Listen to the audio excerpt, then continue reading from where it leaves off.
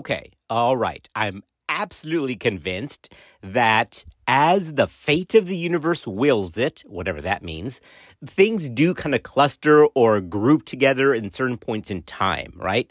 I mean, after all, isn't that the whole foundation of the concept of, bad things come in threes? And why is it 3? I mean, why is it not 4? Why is it not 5?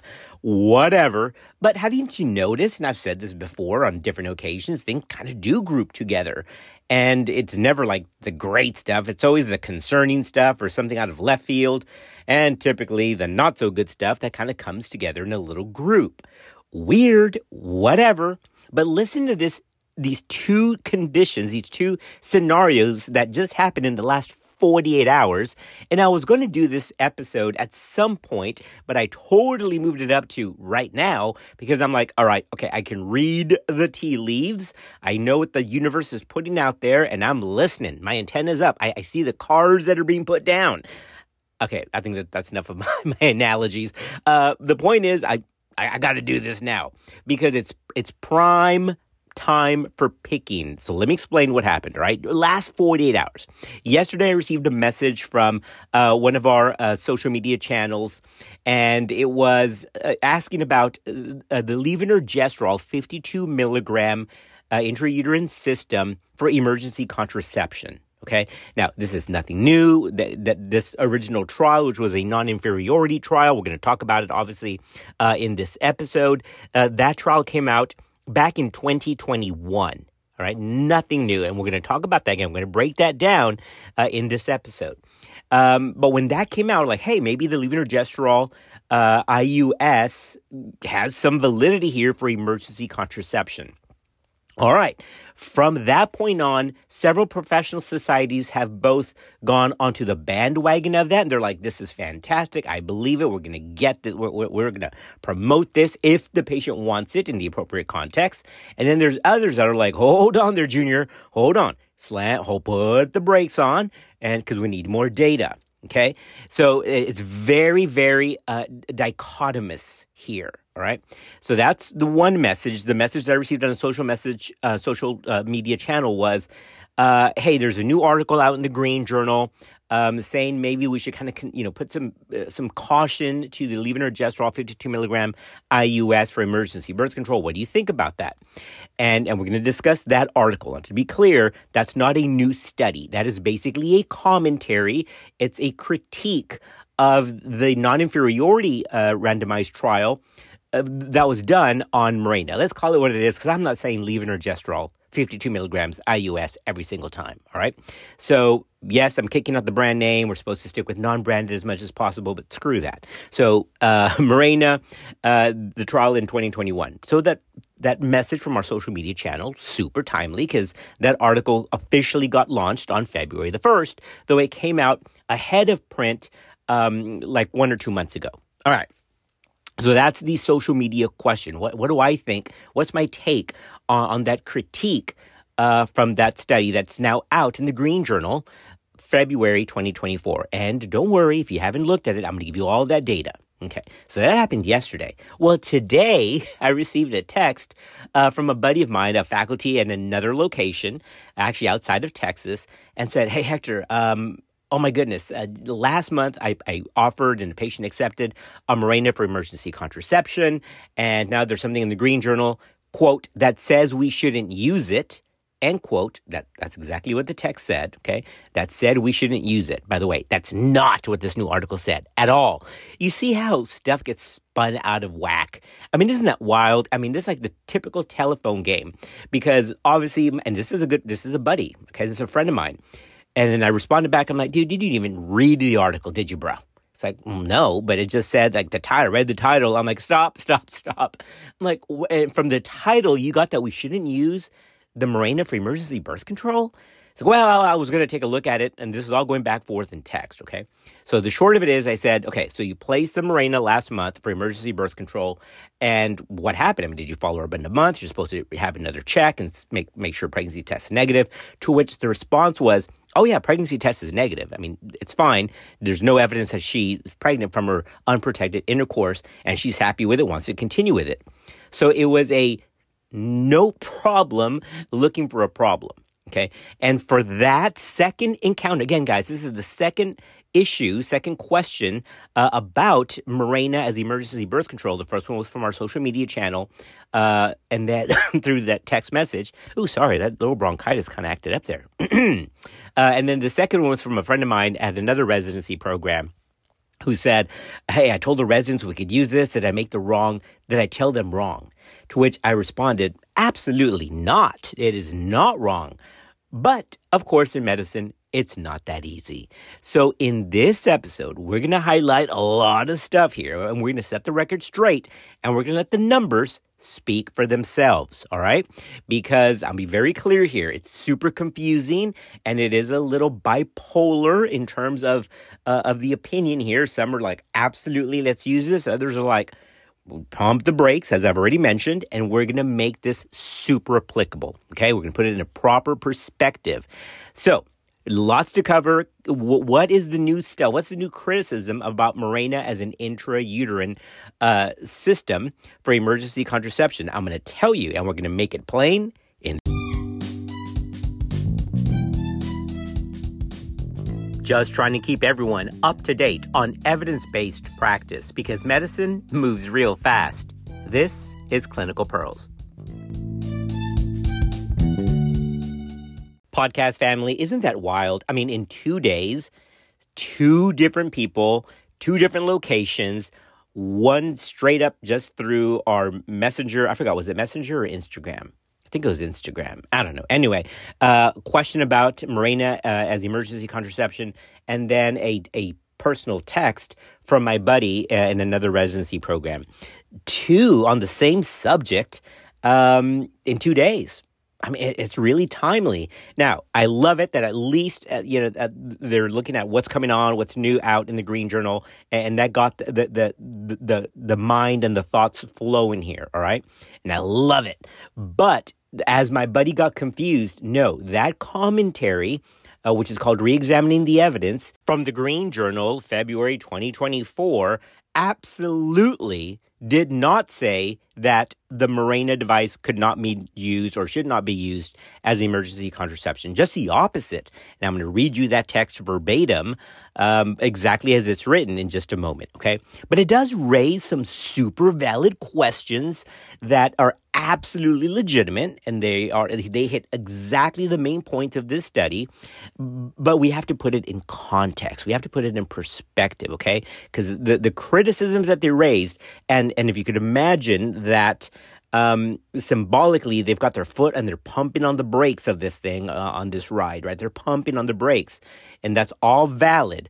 But you got to take it out of that specific, just that one paper, and then put it into the broader picture of emergency contraception. And I'm going to make it very plain here in a minute, okay?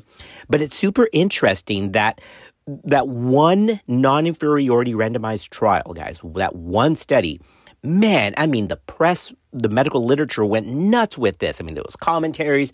They're like, my goodness, thank goodness we finally have another option for emergency contraception that should rival the gold standard, right? So first of all, the most effective method of emergency contraception, hands down, is not an oral medication. It's not levonorgestrel oral, either as a single dose or split dose. It's not ulipristal as a progesterone receptor modulator or any of their generic varieties. It is, hands down, without question, the CopperT intrauterine device. That is phenomenal for emergency contraception up to 120 hours.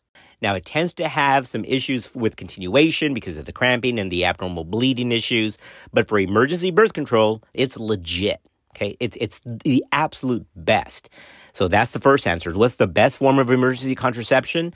The CopperT. Now, what's the better form of contraception, period? It's regular, daily, a LARC use. That's the best, so that hopefully you don't have to use an emergency contraceptive agent, because over time, they're not as effective as regular scheduled birth control. But if you have to use emergency contraception, Plan B has a role, no question. Ella has a role, no question.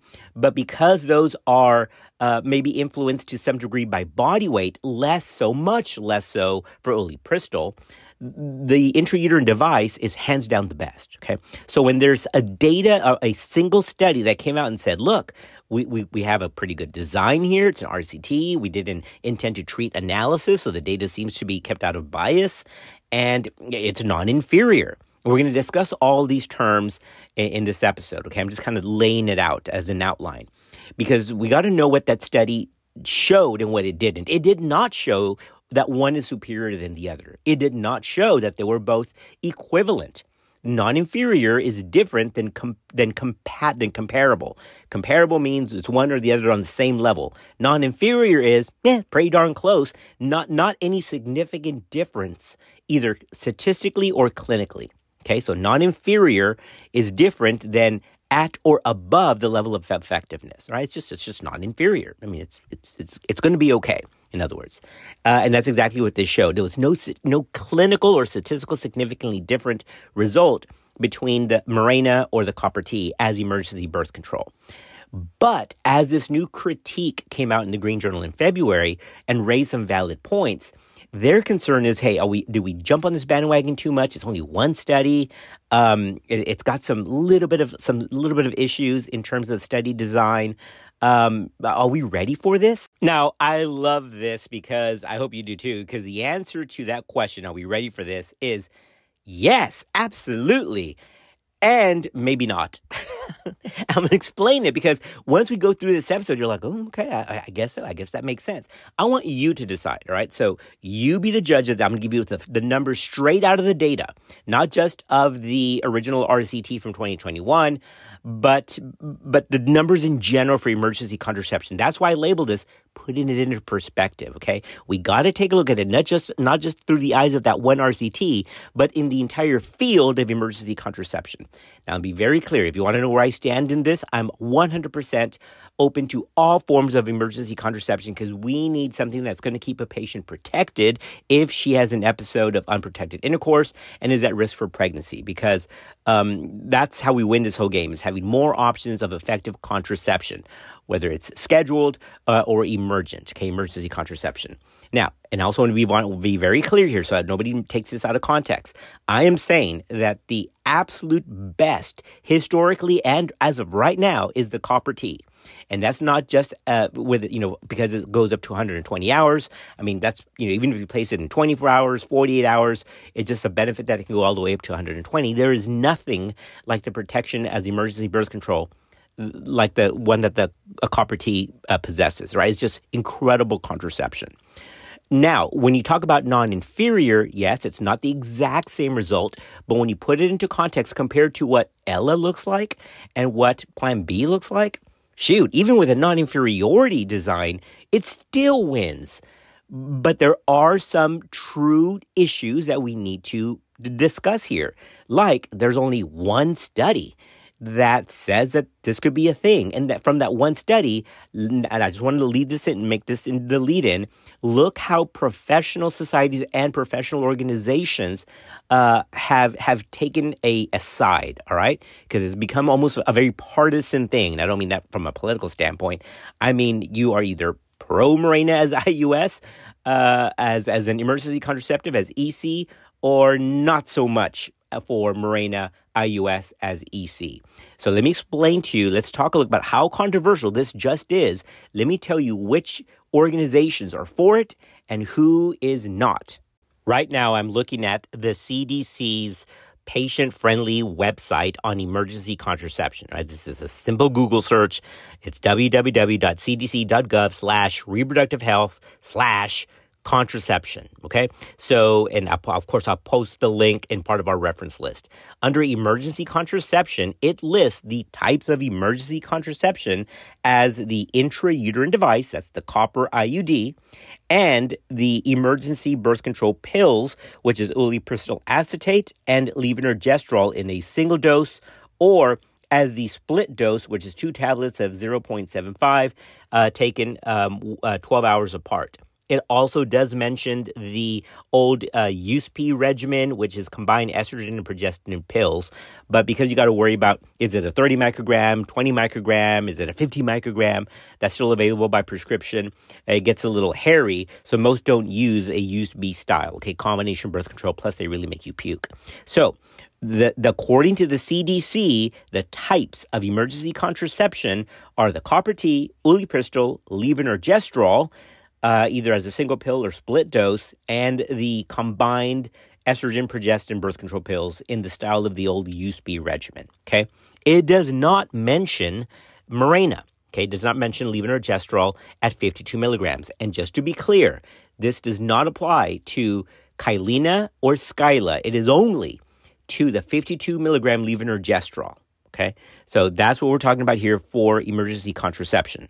Also in this cautionary group who really doesn't push the levonorgestrel IUS as emergency birth control is the Faculty of Sexual and Reproductive Health Care. That's a subdivision of the Royal College of Obstetricians and Gynecologists. They've also issued a statement in response to that RCT that said, hey guys, maybe we need a little bit more data here. We're not really sure if this is 100% in or not. So they're a little bit more cautious. Plus, there's also a Cochrane review that also says, hey, we're right now, the data seems to be okay on the Mirena type of device for emergency contraception, but maybe not yet quite ready for prime time. Okay, so there is all of these different kinds of data out there that have looked at this and are just kind of being very cautious about adopting. This Cochrane review was published in February of 2023. So keep these dates in mind, okay? Because this is super interesting that February 2023, the Cochrane Library and the Database of Systematic Reviews releases, quote, progestin intrauterine device versus copper intrauterine device for emergency contraception, end quote. And now, February 2024, we have basically the same group of authors with the same commentary now coming out in the Green Journal. So I want to be very clear here. This report from the Green Journal, February 2024, and I'll give you that title in just a minute, is nothing new because those same authors actually did the Cochrane review 1 year ago. Okay, so we've known this already, but it's in the Green Journal. People don't really look up the Cochrane review. And so it's kind of, lighting the fires here of concern. And yes, they've got great points, but I'm going to put it in perspective here. Okay, so you gotta hang with me towards the end because I'm going somewhere. Okay, we just got on the bus and we just barely started moving. Okay, it's going to be a rocky road, but I'm going to get us to the finish line. I promise. All right. So the publication from February 2024, which again the first listed author is the same one in the Cochrane review from February of 2023. But the article that just came out this month is the levonorgestrel releasing intrauterine device as emergency contraception, re-examining the data. Okay, well, re-examining the data is not new because that's the exact same thing that was done exactly 1 year ago in the Cochrane Systematic Review. Same first listed author, okay, which is Ramadahan. So it's the same person and team. So in the 2023 February Cochrane Review, which are the same points, again, from this month in the Green Journal, let me just read you the author's conclusions, and we're going to go further deeper into them in just a minute, okay? But let me just give you this, because I mentioned the Cochrane Review along with the Royal College and the Faculty of Sexual Health, and this is what they're all in that same camp of, hold on, be cautious about this.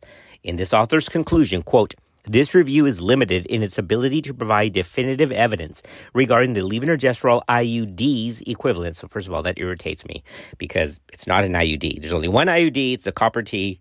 The levonorgestrel is an intrauterine system. So it's an IUS. But I digress. So let's keep going with what they say. We have limited... we are limited in our ability to provide definitive evidence regarding the levonorgestrel IUD's equivalence, superiority or inferiority to the copper IUD for emergency birth control because basically they have one study and maybe it's got some methodological issues, which I'm going to discuss in a minute, mainly in their randomization and in the kind of at-risk behavior that the patients may have or may not have been participating with. I'm going to explain that in a minute. But all to say, this new article isn't new at all. Guys, this is the exact same message that came out exactly 1 year ago, February 2023, by the first listed author. Okay, so it's not exactly the year because the Cochrane Review came out February the 27th, 2023, and this came out officially in the Green Journal February the 1st, so 1 year-ish. I have to apologize. Why am I so worked up about this? Can you all hear it? I mean, somebody just told me, Mike said, you got to calm down. Calm down. I don't know. I'm off the roids for my upper respiratory infection. My cough is much better. I'm not as caffeinated as I usually am, but I'm all I feel like I'm all worked up, like I'm yelling into our little mic.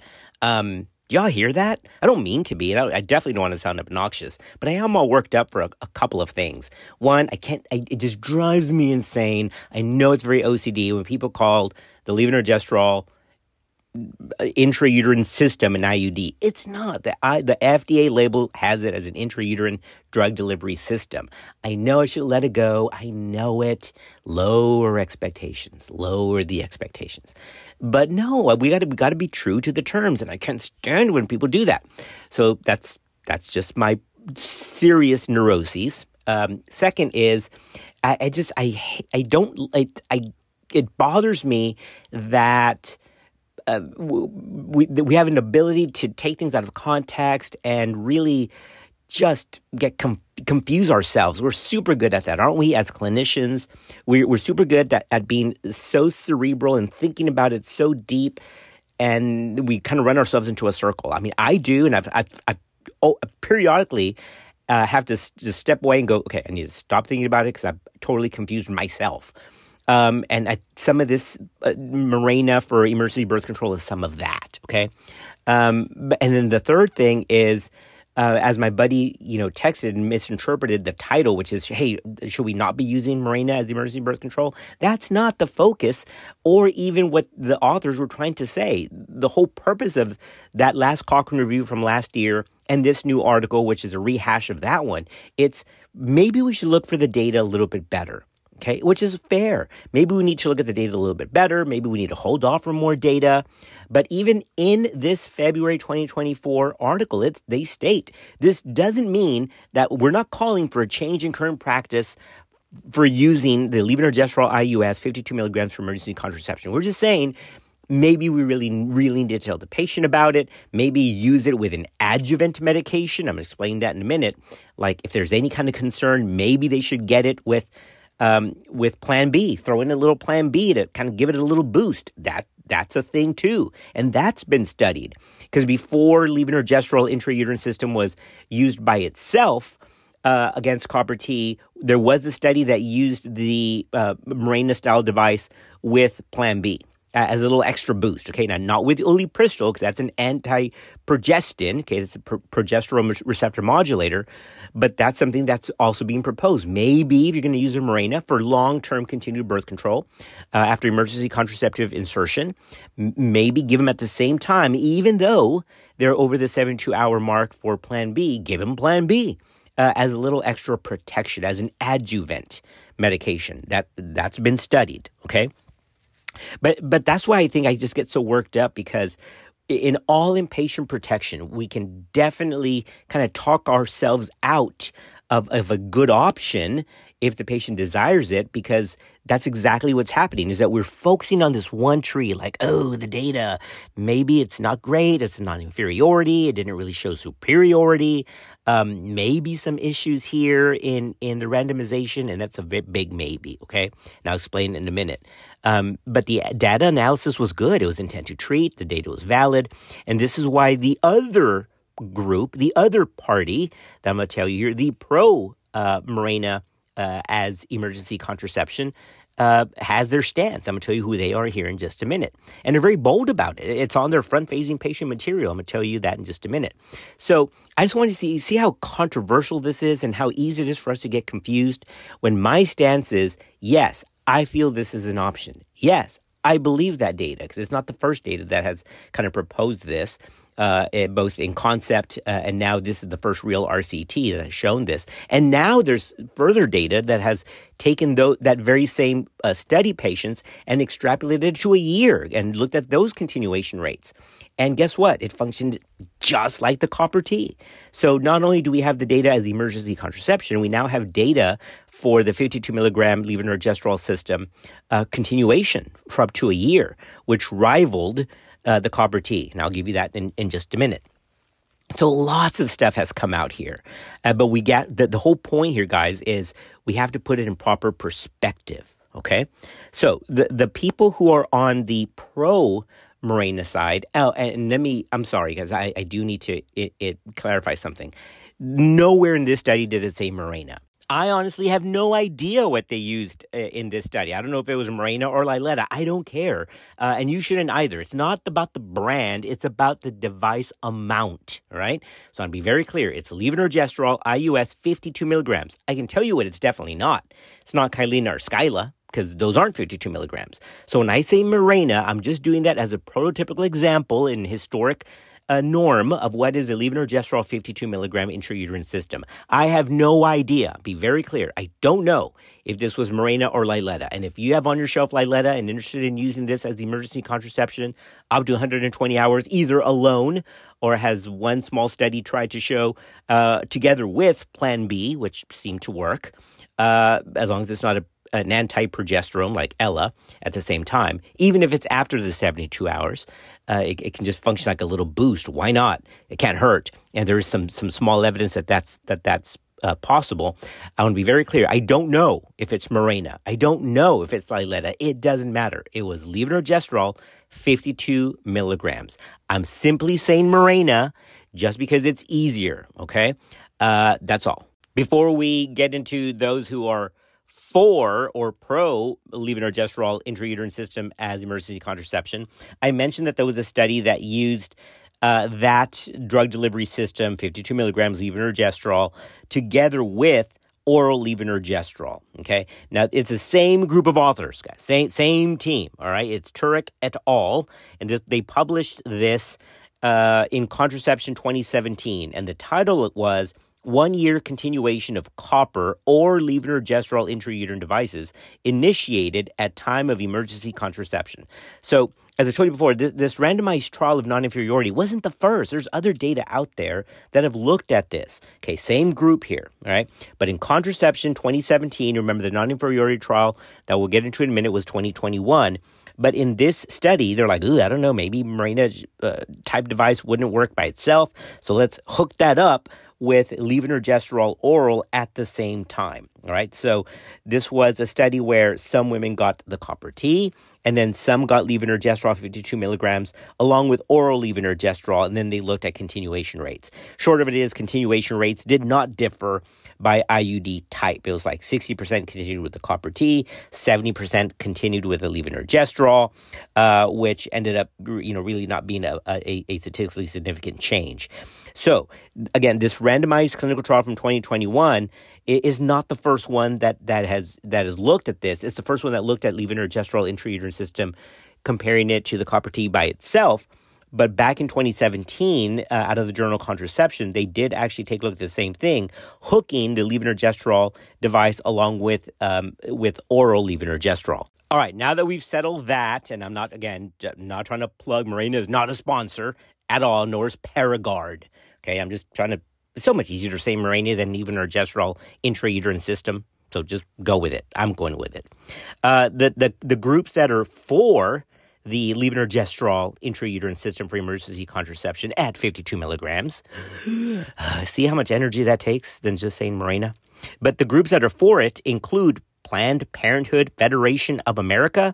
Actually, if you look that up, I'm looking at it right now on their website. That's patient-facing, meaning not for healthcare providers, just patient-friendly. It says there is evidence that there is no difference clinically or statistically on the levonorgestrel 52 milligram or the CopperT. And so Planned Parenthood, along with the Society of Family Planning, both have officially kind of endorsed Mirena as an option, okay?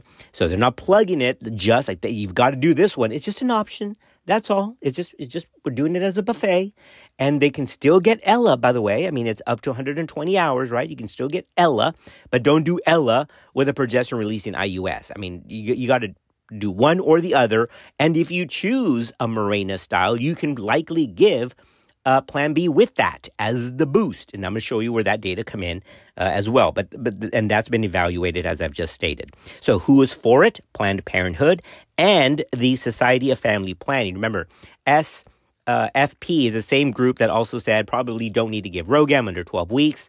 We've covered that as well. So a lot of stuff happening in the last couple of months in women's health. It's kind of exciting, but you got to put everything into perspective. And speaking of the Society of Family Planning, I mean, look at the timeline of this stuff, guys. It's almost like a little Hollywood movie, like a little drama, right? Because you've got the Cochrane Review, February 2023 says, hold on, we need more data.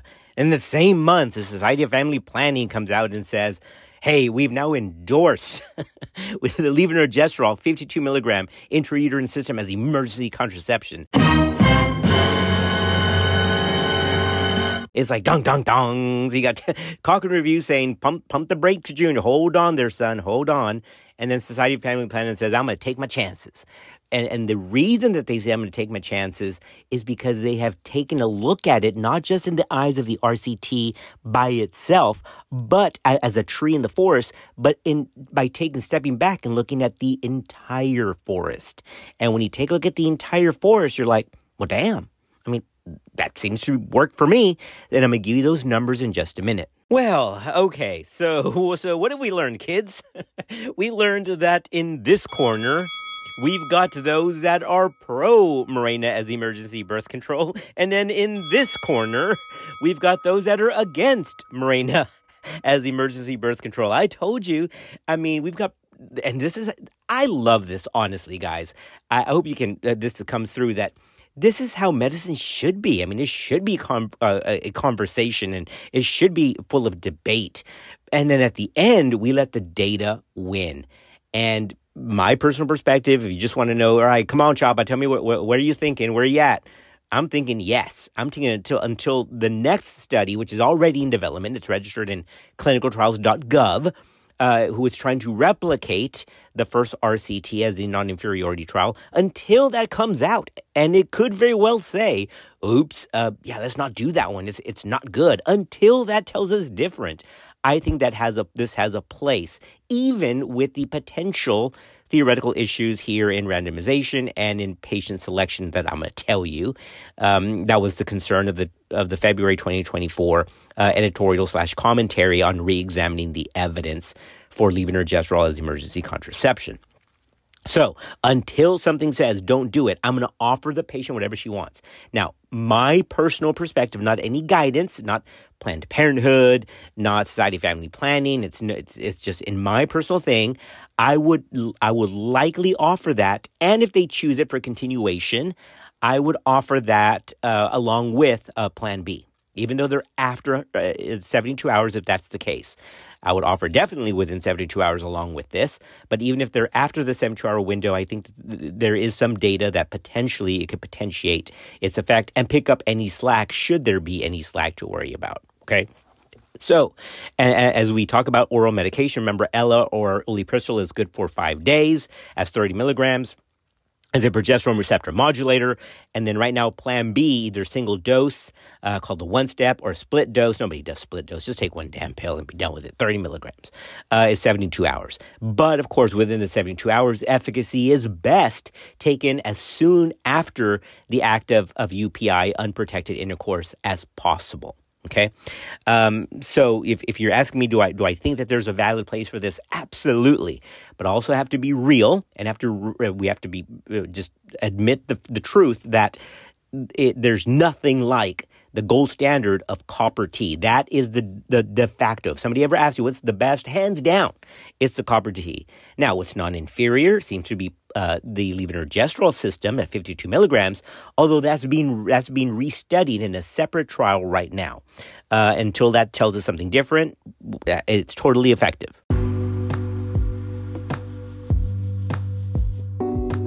If you want to look at that data for the new study for levonorgestrel as emergency birth control as a 52 milligram IUS, that is, or you can look that up in clinicaltrials.gov, and I'll post that address, that link website on our reference page. But it's an easy search. It's levonorgestrel 52 milligrams IUD for emergency contraception and same day start.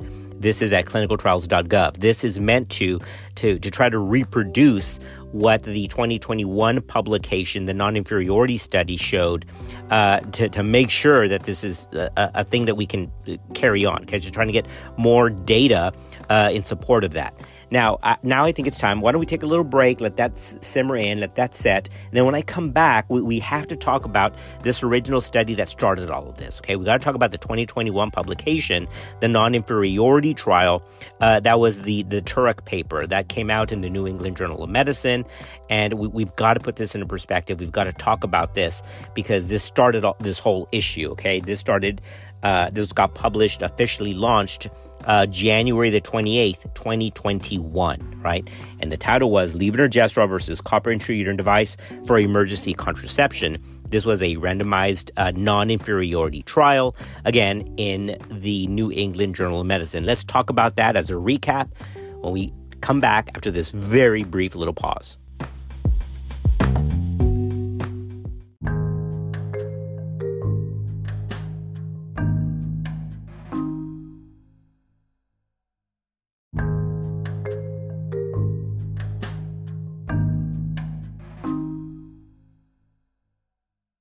In January 2021, the New England Journal of Medicine published results from a 3-year that spanned 2016 to 2019 randomized controlled trial that was called a non-inferiority design. All right, this was out of the University of Utah, and it was also done with Planned Parenthood Association of Utah. This was trying to compare the effectiveness of the CopperT and the levonorgestrel 52 milligrams intrauterine system. These researchers randomly assigned 711 patients to receive either the Levonorgestrel IUS or the CopperT as emergency contraception. So patients couldn't choose. They were randomized into which one they were going to get. All participants enrolled were seeking emergency birth control and reported at least one episode of unprotected sex within 5 days. Researchers were interested in whether the hormonal levonorgestrel IUS was as effective as the gold standard copper IUD. All participants had a negative urine pregnancy test before the IUD placement, and then follow-up was at 1 month after IUD placement, including reporting a urine pregnancy test either at home or during a follow-up visit at the health center. Participants were between the ages of 18 and 35. Their average age was about 24. And about a third of the participants identified as Hispanic in both groups, and a smaller percentage identified as Black in both groups. Again, that was a third of participants that were Hispanic, followed by African American, but the largest group was Caucasian. Now, here's the results. There was one pregnancy in the levonorgestrel group, and there was 0 pregnancies in the CopperT. So if you look at that, you're like, whoa, there was one pregnancy? Yes, there was one pregnancy. But when you do the math, it comes out to 0.3% failure rate at 1 month for the levonorgestrel, and it was 0% in the CopperT. So not really clinically significant and not really statistically significant at all. So they found again, hey, this is non-inferior. It wasn't better. It wasn't necessarily comparable. It was just non-inferior. Okay. So 0.3% and 0% in the copper IUD group. That was enough for the Society of Family Planning to go, hey, I'll take it. And also along with Planned Parenthood. Now, the 0.3 sounds scary. Okay, there's one pregnancy in the cohort. You're like, ugh. But you got to take a look. That's, again, just looking at the tree. You're staring at one tree, a bunch of other trees out around you in the forest. When you step back and look bird's eye down and look at the entire field of failure of emergency birth control, you're like, wow, that's 0.3%. That's pretty damn good. So let me now tell you the rebuttal from the February 2024 piece, and then I'll tell you, we'll step back, take a look at the entire forest, and why the 0.3%, even with a non-inferiority design, seems okay until this new study that's recruiting patients right now, and it's already up on clinicaltrials.gov, tells us otherwise, all right? So let me go over the rebuttal. Let me tell you the criticism from the 2024 piece, and then we'll put it in proper perspective. All right, here we go. So this February 2024 piece is called Levonorgestrel Releasing Intrauterine Device as Emergency Contraception, Re-Examining the Data, okay? Again, nothing new. They already hit on this in the Cochrane Review, but here's their main rebuttal points. And the points that they raise are pretty fair. But again, just looking at the one study out of context, not sure if it's going to be that big of a deal, okay? So here's the rebuttal points. The biggest beef here, the biggest criticism, and it's true, I mean, it's nothing hidden, it's easy to find, is that the study noted about a 10% difference between the levonorgestrel and the copper groups in terms of reported use of contraceptive method at last intercourse, okay? Now remember, we used to talk about unprotected, UPI, Unprotected Intercourse Act, or it could be ill-protected intercourse. Hey, the condom broke, or I was on the pill, but I missed a couple of days, and then we had sex. So, right, it's not just all unprotected, it's just ill-protected, okay? So this is one of the criticisms, that in the two cohorts, if you actually take a look at those who reported some kind of contraception around the time of the Intercourse Act, after which they sought emergency birth control, there was more people who used some kind of contraception in the levonorgestrel group. So the rebuttal is, hey, if they were like, say they missed a pill or so, but they were already on the pill and they just had some days off and then they had sex, they could still be suppressed. So because there was a higher number of women on some kind of birth control, 10%, that could have thrown off the success rate of levonorgestrel, because it wasn't completely no kind of birth control with no kind of birth control. Does that make sense?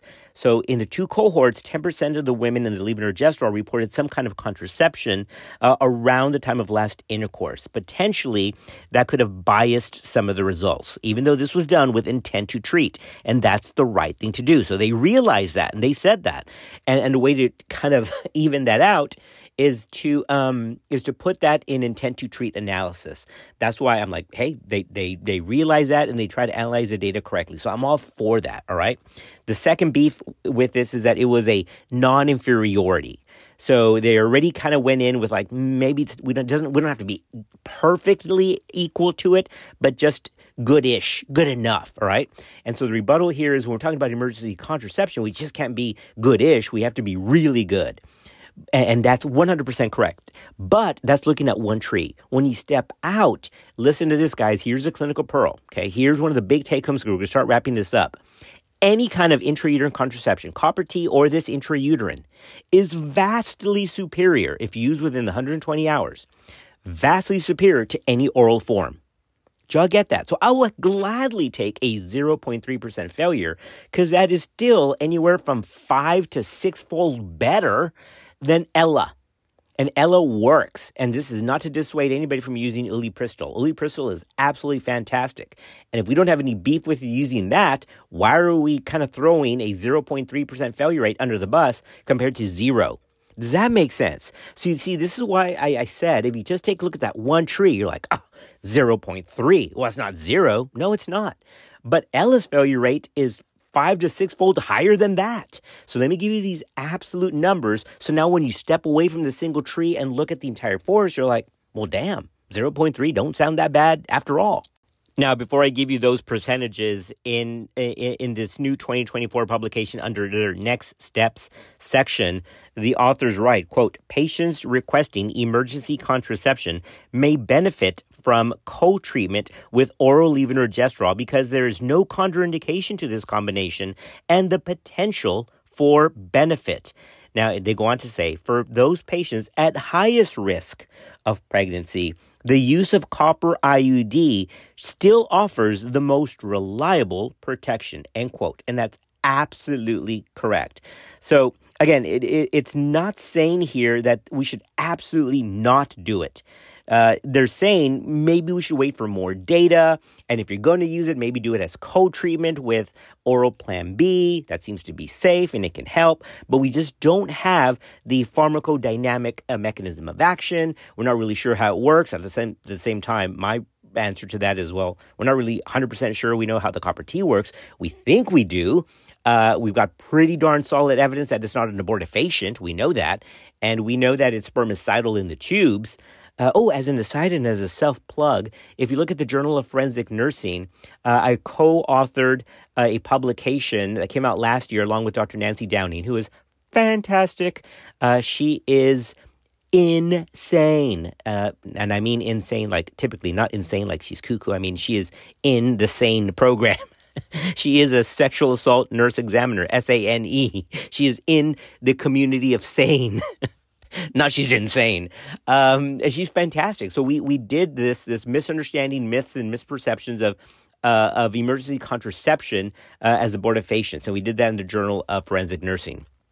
And we go through the science here of how the best that we know how these things work and how they don't. We know that they do not work as abortifacients. Oh, they just popped it up on my screen. So here it is. It is Forensic Nurses' Understanding of Emergency Contraceptive Mechanisms, Implications for Access to Emergency Contraception. We also did this with with another medical student who is considering OBGYN. That was Elaine Ashman. So a great team, and we published this July through September edition of 2023 Journal of Forensic Nurses. All right, you all, I'm going to give you the perspective, now the proper forest perspective of failures of Plan B and Ella, okay? So when you hear the 0.3 is not as good as 0.0 for the copper T, well, how does that compare to Ella and Ulipristol? Well, let me give you these. By the way, and I'm looking now at our reference sheet as we go down our references. We've gone through 8 articles, guys. Look, we're focusing on one publication. Y'all get this? February 2024, the Green Journal. Reexamining the evidence. That's the one paper that we're trying to highlight. But to do that, we've included 7 others. Is that wild or what? So in our how long this will be I'm sure they'll edit out some of my redundancies. Don't edit out my stuff. I don't want you to all cut out stuff on this one, Mike, because there's so much stuff and I have to explain a lot. Just let it go. Okay, whatever it is, it's going to be all right. Do not edit stuff out without telling me. I already lost it. What was I saying? Oh, yeah. So we're now at 8 references. Now let me give you these numbers of what this looks like for the entire forest, and then we'll bring this home. Oh, yeah. I was just told that we're like at 45 minutes, so that we got to wrap this up. It's getting too long. Here's the final take home. This is the big clinical pearl, okay? When you hear it's the non-inferiority, and this is why, these numbers are why Society of Family Planning says, why not? Put it in there. It's better than nothing at all. And even better than oral emergency birth control. And so that's why Family Planning Federation and Society of Family Planning, SFP, have both agreed for this, okay? Because whether it's the copper T or the levonorgestrel, as a group, intrauterine device/systems are the most effective, and specifically as a sub-analysis, copper T is the most effective of all, but compared to oral emergency contraceptive, they are 5 up to 6-fold better efficacy. According to all the published data, guys, that have looked at Ulipristol and levonorgestrel, the rates of pregnancy after use for emergency contraception is 1.8% for Ulipristol and 2.6% for levonorgestrel.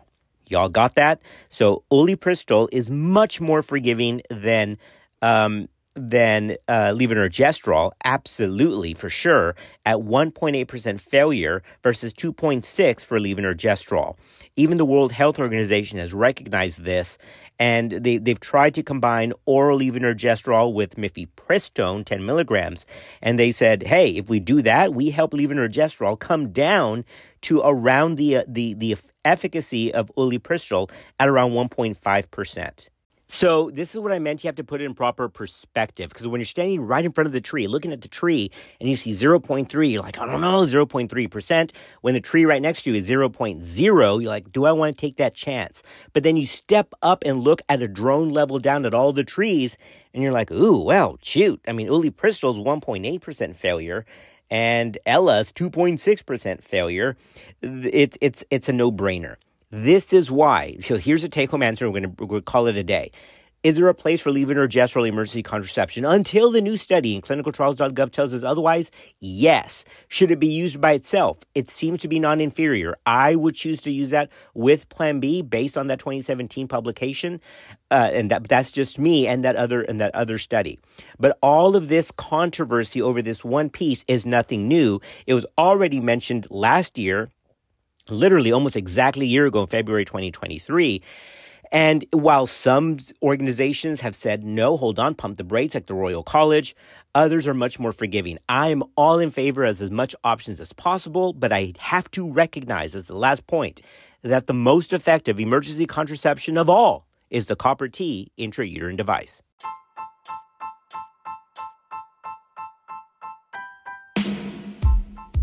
All right, podcast family, that brings us to a wrap. My goodness. That was a lot of stuff, wasn't it? But I mean, I just felt with these 2 days that we got these 2 messages, and it being that we're true to form, this came out officially February the 1st. We're taping this on February the 2nd, 2024, and I've asked Mike to get this out hopefully tonight before the evening is over. It's good stuff, man. Good stuff. So send me a message on Instagram. Let me know what you think about this. And again, this new commentary from February 2024 in no way absolutely threw the baby out with the bathwater. It just said maybe we should consider all things in perspective, and that's exactly what we try to do in this episode. As always, we're thankful for you. We're glad you're part of our podcast community, and we'll see you on another episode of Clinical Pearls.